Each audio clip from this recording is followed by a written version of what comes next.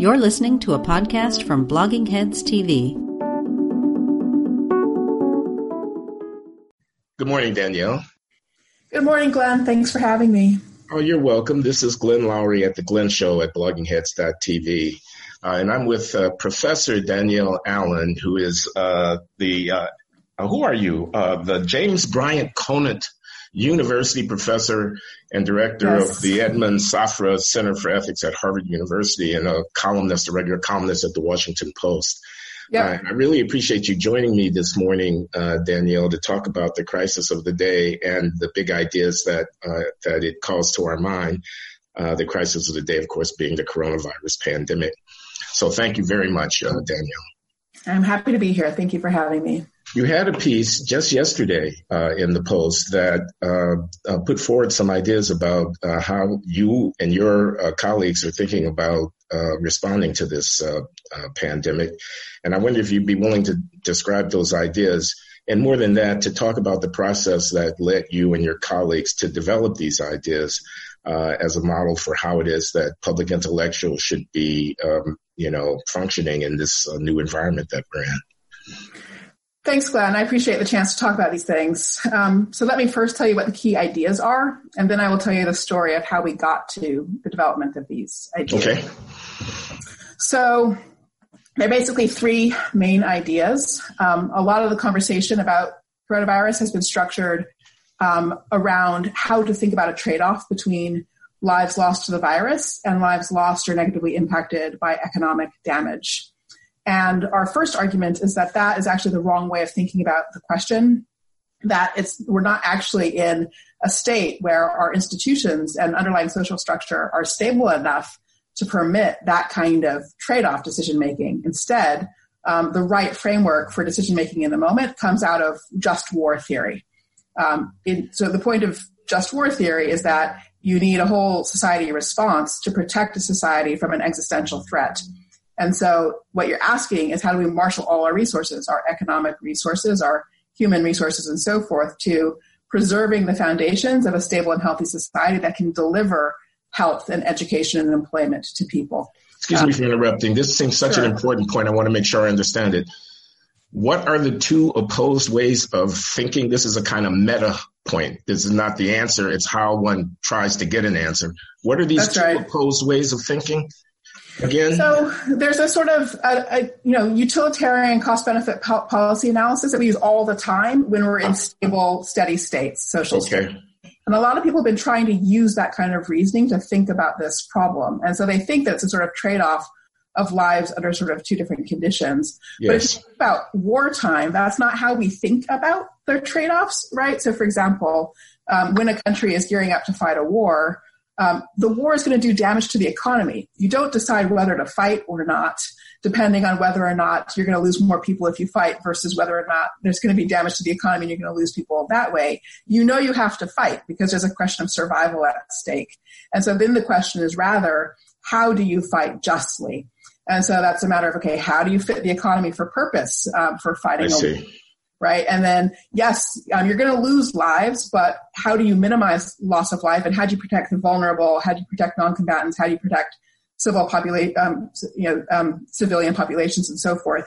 So you're still making decisions that ultimately amount to choices about trade-offs, but the decision-making is not cast in a cost-benefit trade-off structure. It's cast rather in a structure of how do you maximize your capacity to ensure survival in the face of existential threat in ways that are consistent with norms of justice, so that you're, again, protecting the vulnerable, protecting non-combatants, proceeding the fight according to the norms of justice. Can I just observe here before you go on that it occurs to me this is not entirely foreign to a cost benefit if you say that some kind of outcomes have, in effect, infinite costs.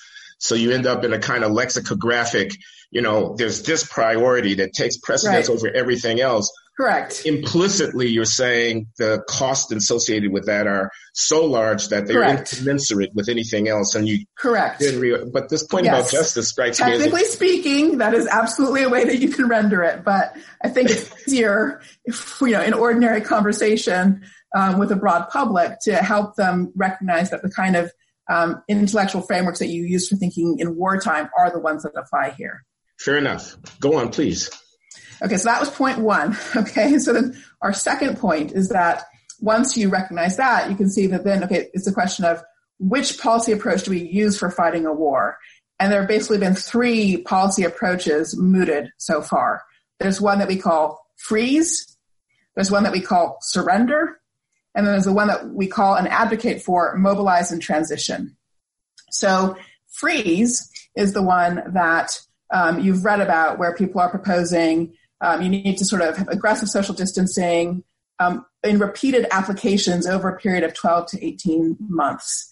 And then everybody has been responding by saying, but look at the economic toll that would cause. And we can't really do that. And so then the counter response to that is, okay, well, what you have to do is freeze the economy in place. So you basically sort of produce stimulus packages that tide over companies and workers, so companies don't have to fire and rehire and so forth, and you sort of take that friction out of the process of maintaining the economy over time. So Denmark is the example of this, right, where they're putting a huge of GDP into trying to carry firms and workers sort of through a period of repeated applications of social distancing. We call that freeze in place. The idea is that at the end of the pandemic crisis, the economy resumes its activity in the same shape that it had before the crisis. Okay, that's, the in principle notional idea, right? So that's freeze in place. Surrender is the view that the costs to the economy are so great that we should just let the virus run its course, try to achieve herd immunity, and move on with our lives. So that's the picture where 60% of the population gets infected. In the U.S., that means 2 million deaths, and then the economy runs on. Just from a kind of cost-benefit point of view, that is actually the most expensive approach. Right? Well, that's only if that 2 million number is the right number.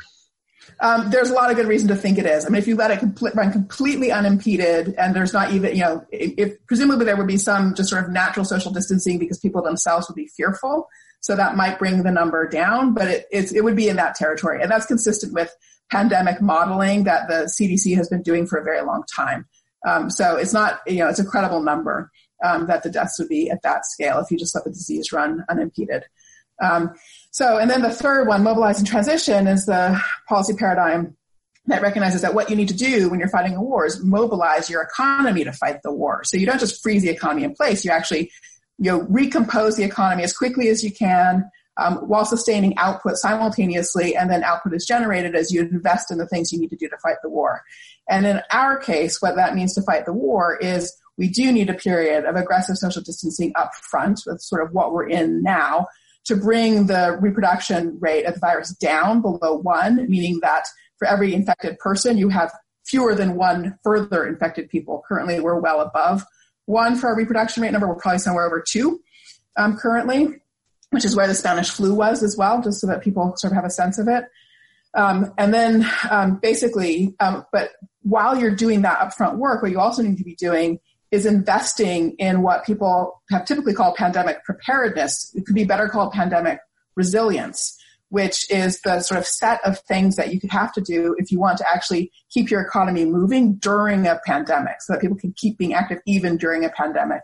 And that's the model that the Asian nations have developed, so Taiwan, Singapore, South Korea, and so forth. So that's really high volume testing, in effect, universal testing.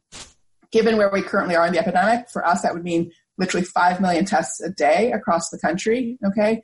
And then contact tracing based on technology, apps that permit people to quickly communicate about where they've been and so forth. So then you can communicate with everybody, say, who's in that subway car with the person, that they've been in a subway car with somebody with the virus, plus testing around immunity, so that you can let sort of people with immunity, provable immunity, continue to function in the economy, and also deploy them in various kind of frontline first responders. So a fair amount of retraining as well, supporting that sort of shift of the workforce to the sort of services that are necessary to fighting the virus. So if you can do all those things in a period of, say, 1 month to 6 weeks to max 3 months of aggressive social distancing, then you can bring the reproduction number down sufficiently that then you can use the kind of containment strategies that rest on these other tools to keep managing the virus over time. So there'd be outbreaks and so forth here and there, but you wouldn't have to shut down the entire economy to manage them. That's the mobilize and transition paradigm. So, and when we kind of map out the relative costs of these, in the US, the freeze paradigm, on our view, would probably cost a total of 10 to 15 trillion. And the stimulus that was just passed the other day should only be seen as a down payment because it wouldn't carry us through on that model. The surrender one costs more in the order of 10 to 20 trillion when you're looking at number of lives lost, just measured in the kind of conventional life year estimate figure that policymakers use. And then mobilize and transition, we estimate at 2 to 3 billion to get that upfront work of recomposing the economy and supporting output simultaneously going so that you can move forward with a pandemically resilient economy. And then the last thing to say is that the benefit of that approach is that you leave the crisis prepared for the next pandemic. Whereas freeze, you leave the crisis and man, like 5 years down the road, you could have the same thing happen again. Political feasibility. We're in the United States of America. The country that we're in. It's a very huge, diverse country, and there's going to be tremendous resistance to any kind of mobilization on the scale that you're talking about, particularly since the incidence of the malady is not evenly distributed across, region and so forth, and across demography. It will be if we don't do anything. So that's the thing about it. That's just very straightforward. There's just no question about that from any of the kind of work in epidemiology or the sort of history of epidemics and so forth. It will be evenly distributed unless we do these things. So the people who are currently in a good state should be all the more interested in investing in the structure and tools of containment in their community because they are actually in a position to avoid what New York is experiencing. They are, say, where South Korea was at the beginning of this, and this is their moment. Like they could do South Korea now, and that would be much less expensive for them than not supporting this general kind of effort and mobilization. So with regard to the kind of political feasibility, so it's a big lift, no question. However, I think there's good reason to think that the conversation is converging, so that we are starting to see in different communities of analysis a shared perspective of this approach of upfront intense investment so that we can transition to a containment model alongside the sort of suppression model. There's convergence there. So what we're trying to do is drive this conversation into all the different networks where it's relevant. So what are those networks? Just to be really clear about it, there's the White House Task Force on the pandemic. There's the National Governors Association. There's an association of cities and mayors working to respond to the COVID pandemic. There are groups of people who are working on the question of how could you activate a kind of national service volunteer corps in relationship to this. There are groups of technology companies starting to try to talk about this because they could bring a lot to it. If they could get the kind of contact tracing infrastructure up, in a month's time, that would transform everything. There's an industrial consortium having conversations about this kind of thing. You'll have seen some of that in the news when the sort of discussion about the ventilator production with GM and the other sort of auto manufacturers. Yeah, I've seen that. So I think that's that network of conversation. I think that's a moving piece. How well that's converging to this yet is not yet clear to me. I noticed that the federal administration, the White House, didn't figure in that list. No, I did. I started out with that, the task force, the White House task force. Oh, I beg your pardon. I didn't hear that. First. Yeah, no, that's okay. So yeah, no, absolutely. So I think. Yeah, go ahead, please. There's that's the goal, is to drive the conversation through all those channels and try to achieve convergence. And there's some reason to think that convergence is beginning. Okay, now you're talking about technology in terms of testing and stuff. But what about in terms of treatment for people who are sick? Or in terms of vaccine developments down the road, but that would significantly alter the situation if they were in hand. Do you factor that? So, we certainly. So the third thing I was going to say when I said there are three ideas. The first idea was let's use the just war theory frame for thinking about this. The second idea was let's use a mobilized and transition policy frame.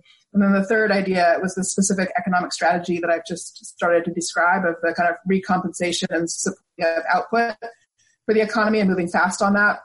And so on that, then that last point, that economic strategy should include, even further accelerating investment in research and development around therapies and vaccines and so forth. It's just that, you can't control the timetables of those. And so in that regard, you can't really build a whole policy making process on those things. And the important thing to know here is that while the scientific community is very adept at making influenza vaccines, and they can actually, if there's a new influenza virus that emerges, they can turn on a dime and pretty much within a month have a vaccine and get that distributed globally. Nobody has ever yet succeeded in producing a vaccine for a coronavirus.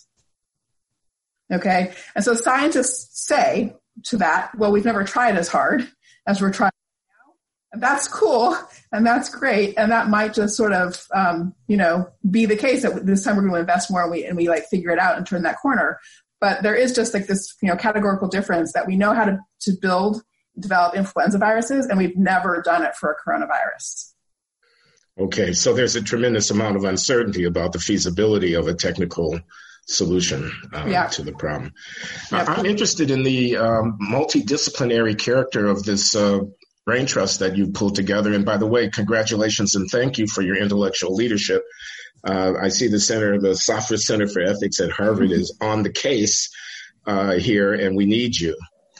But, we're not alone. We're not alone. There's lots of people out there working on this. I want to say that, She said modestly. No, it's amazing the work people are doing. So, what do philosophers, economists, epidemiologists? How do you all talk to each other since you don't speak the same language?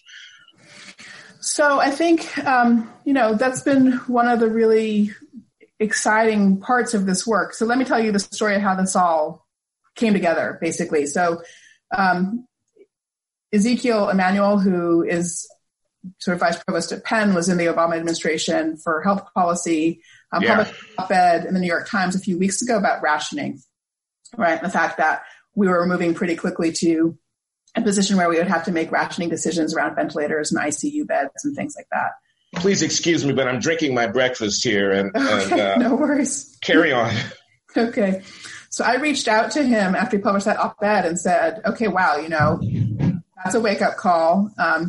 Can you tell me what are the other questions that you feel need addressing in this space? And he wrote back and said, look, the hardest one is this one about the trade-off between lives lost to the virus and lives lost or harmed due to economic damage. Yeah. Could you guys help with that? And so I said, okay, yeah, we'll take a crack at helping with that. And so the first thing I did was sort of just try to kind of round out as big a group as I could, starting with faculty connected to our center. And our center, I should say, brings together philosophers and economists and political scientists and historians and sociologists and legal scholars and epidemiologists and medical ethicists and so forth. So I reached out to our kind of core group and then asked them for help in bringing in other people with the relevant expertise. And we just sort of started setting up brainstorming calls to break the problem into pieces and to divide it up, sort of who would work on what. But I think the benefit of having this kind of big group was that because we had the philosophers in the mix alongside the positive social scientists, we from the very beginning sort of started with kind of questions of like, well, what are the kind of core purposes, the core values that should help us work our way through decision making?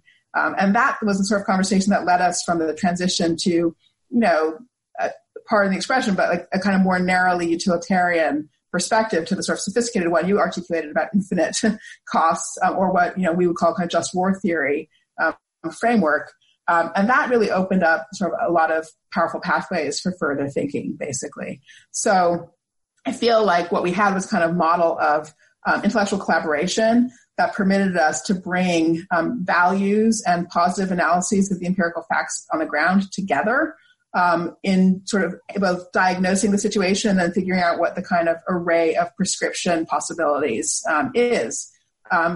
For me, this feels like a very different kind of way of working than what has been the norm under the sort of more technocratic approaches of neoliberalism, where I think the kind of sort of narrow cost-benefit analysis has been locked in with a certain set of paradigms, prioritizing policy pathways that sort of, in the first instance, look straight at market solutions and so forth. So, there's a lot more to be said about the contrast, but I think having all those disciplines together in one space made for really fertile intellectual ground for opening up creative possibilities. Say more about the contrast, because I confess that my instinct as an economist trained in late 20th century conventional neoliberal, neoclassical economics is to think precisely in terms of trade-offs, costs, and benefits at the margin. I recognize that this is an extraordinary circumstance, but I worry about center-driven command and control decisions that are not sufficiently sensitive to cost because they are, fetishizing or placing in center place one single concern, climate change, for example, without taking, I give that as another example, without taking on board the knock-on consequences for people, which when they add up over hundreds of millions of people end up being a very significant thing. So say more about why this trade-off thinking is inadequate to the situation. So I think the important thing is that the relevant contrast is not between just sort of trade-off thinking and marginal costs and market-driven solutions and command and control centralized decision-making. So I think we're trying to put a third thing on the table. Which is to say that there are certain kinds of decisions and choices that do really require collective decision-making and coordination. But those don't have to be command and control top-down driven processes. So what does that mean exactly? So in the first instance, there's the contrast we were talking about between on the margin cost benefit decisions in a steady state circumstance and sort of existential moments where actually what you're having to do is figure out how to secure the foundations of a functioning society. And securing the foundations of a functioning society requires understanding things like political institutions and legitimacy and social cooperation and coordination and social cohesion, as well as understanding the specific kind of economic transactional consequences of one or another decision. And so the question is, how do you marry those kinds of expertise together in a decision-making process? So we need mobilization. And it's true that you might have a kind of model that says, okay, well, let's just go ahead and absolutely make everything that we're going to do here centralized. Let's just have the president use the National Defense Authorization Act or whatever, and totally socialize and nationalize the economy, and let's move forward like that. Right. That is one model. That's not the only necessary model. The other thing that you can do is clarify what the sort of shared direction is in which we all need to be pulling, and what different sectors with their different kinds of expertise can do in alignment and coordination with each other. So that's partly why we're working so hard to really crystallize a paradigm that can be disseminated and provide people with a framework for their own decision making. On the idea that you can actually coordinate a whole lot of what we need without actually requiring kind of command and control top-down knowledge. And so, in fact, if you read our economic strategy paper, we make the argument that for all the different kind of categories of decision, the ideal thing is for those decisions to be made as close to the actually experienced as possible, so that you have different levels of decision-making and choice-making. So we're working on a really federated structure, decentralized structure of decision-making. We're trying to be really, really, really clear and precise, and this is the part we're working on now and we haven't actually gotten done yet. What are the very specific things, 2 to 5 things that you really do need the federal government specifically to do as opposed to other entities? And so that's we haven't answered that question yet, because you sort of put your finger on an important piece of it, but the point is that there's a third model here. So it's not just the market model, the command and control sort of, let's say, socialist model or something of that sort. There's a third model of federated and coordinated, well-organized action that both combines the sort of market, sort of price-sensitive decision-making with the kind of decision-making that comes out of collective action, coordination, attention to what institutions require for stability and functioning. I see. You will not have failed to notice that we're in an election year. I'm worried about the extent to which we can do these two things at the same time as a national community. Decide on the future of the political direction by choosing an executive on the one hand, and implement far-reaching interventions required by the emergency of the sort that you're describing on the other. Have you thought much at all about how the political partisan environment that we live in interacts or intersects, I should say, with the agenda that you're propounding? Well, to be honest, I haven't given that as much thought as I'm sure I should have by now, but I think that one might be kind of basic in the sense that it may be that the partisans, the sense like the sort of active contenders, in the fray of partisan combat, have that question front and center. But the truth is, I think most Americans are actually not going to think about that question again until about September.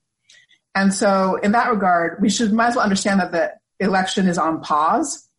And then depending on where we are in September, everything will turn. Where we are in September will determine the election. I think it's that simple. That's interesting. Where do you think we're going to be in September in terms of the pandemic here in the U.S.? I mean, okay, so this is one of those places where everybody says, like, Danielle, your problem is that you are just in a permanent optimist. So I always say it's not that it's optimism, it's that I feel like it's we have no choiceism. So from my point of view, we have no choice but to achieve this mobilization. Because otherwise we will either have like massive numbers of people dead and all of the incredible social impact and trauma that comes from that, or we will have an economy that has been so badly degraded that we have all of the social trauma that comes from that. So we don't really have a choice. We've got to mobilize. So I would say by September, my expectation is that we will have mobilized and that we will be have found a way to manage the disease, and we will be trying to rebuild an economy that is badly damaged and console our fellow Americans, fellow members of this community who are suffering from the shock of a sort of surprise and devastating loss, but that neither of those things will be on the magnitude of what they might have been. Now, I watched President Trump in one of his briefings a few days ago do what I thought was a pivot, in which he started talking about, the cure can't be worse than the disease, and Easter is a target date to kind of start opening up and stuff like that. And I thought, no, we're not going to open up by Easter, but I see what he's trying to do. He's trying to seed the conversation in a way to allow for the possibility of some kind of opening up, the exact nature of which is unclear. Yep. That sounds like surrender in your vocabulary. And I don't see it being obvious that won't happen because of the terrible burden of costs that so many people are bearing by being shuttered. So Easter would be a surrender, but I think what's happening with that pivot from the president is something sort of bigger than that, which is I think it's, it was almost a request for proposals, right? That is, it was sort of saying, look, this policy paradigm where we're shuttered for 12 to 18 months is insane. And the truth is, it is insane. Yeah, we won't survive it.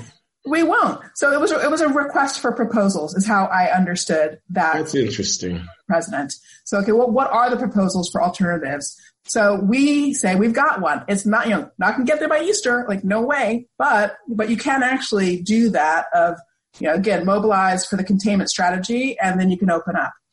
So the question is just like, how long does that mobilization for the containment strategy actually take?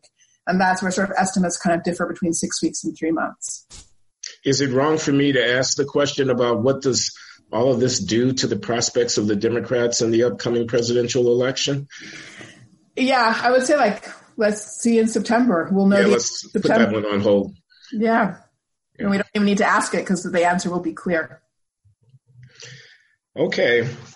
Well, thanks very much, Danielle. I know you've got a lot of things to do, and I appreciate you sharing your wisdom with us here at the Glenn Show.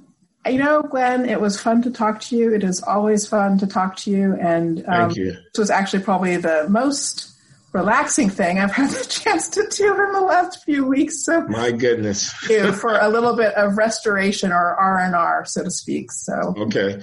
Well, we should have another conversation in September or whatever, assuming that your optimistic forecast is right, and I sure pray that it is. So yes, because I want to argue what's wrong with economics as a more general question with you, my friend. Thanks for coming on the Glenn Show. Great to see you, Glenn. Okay, take care. Bye bye.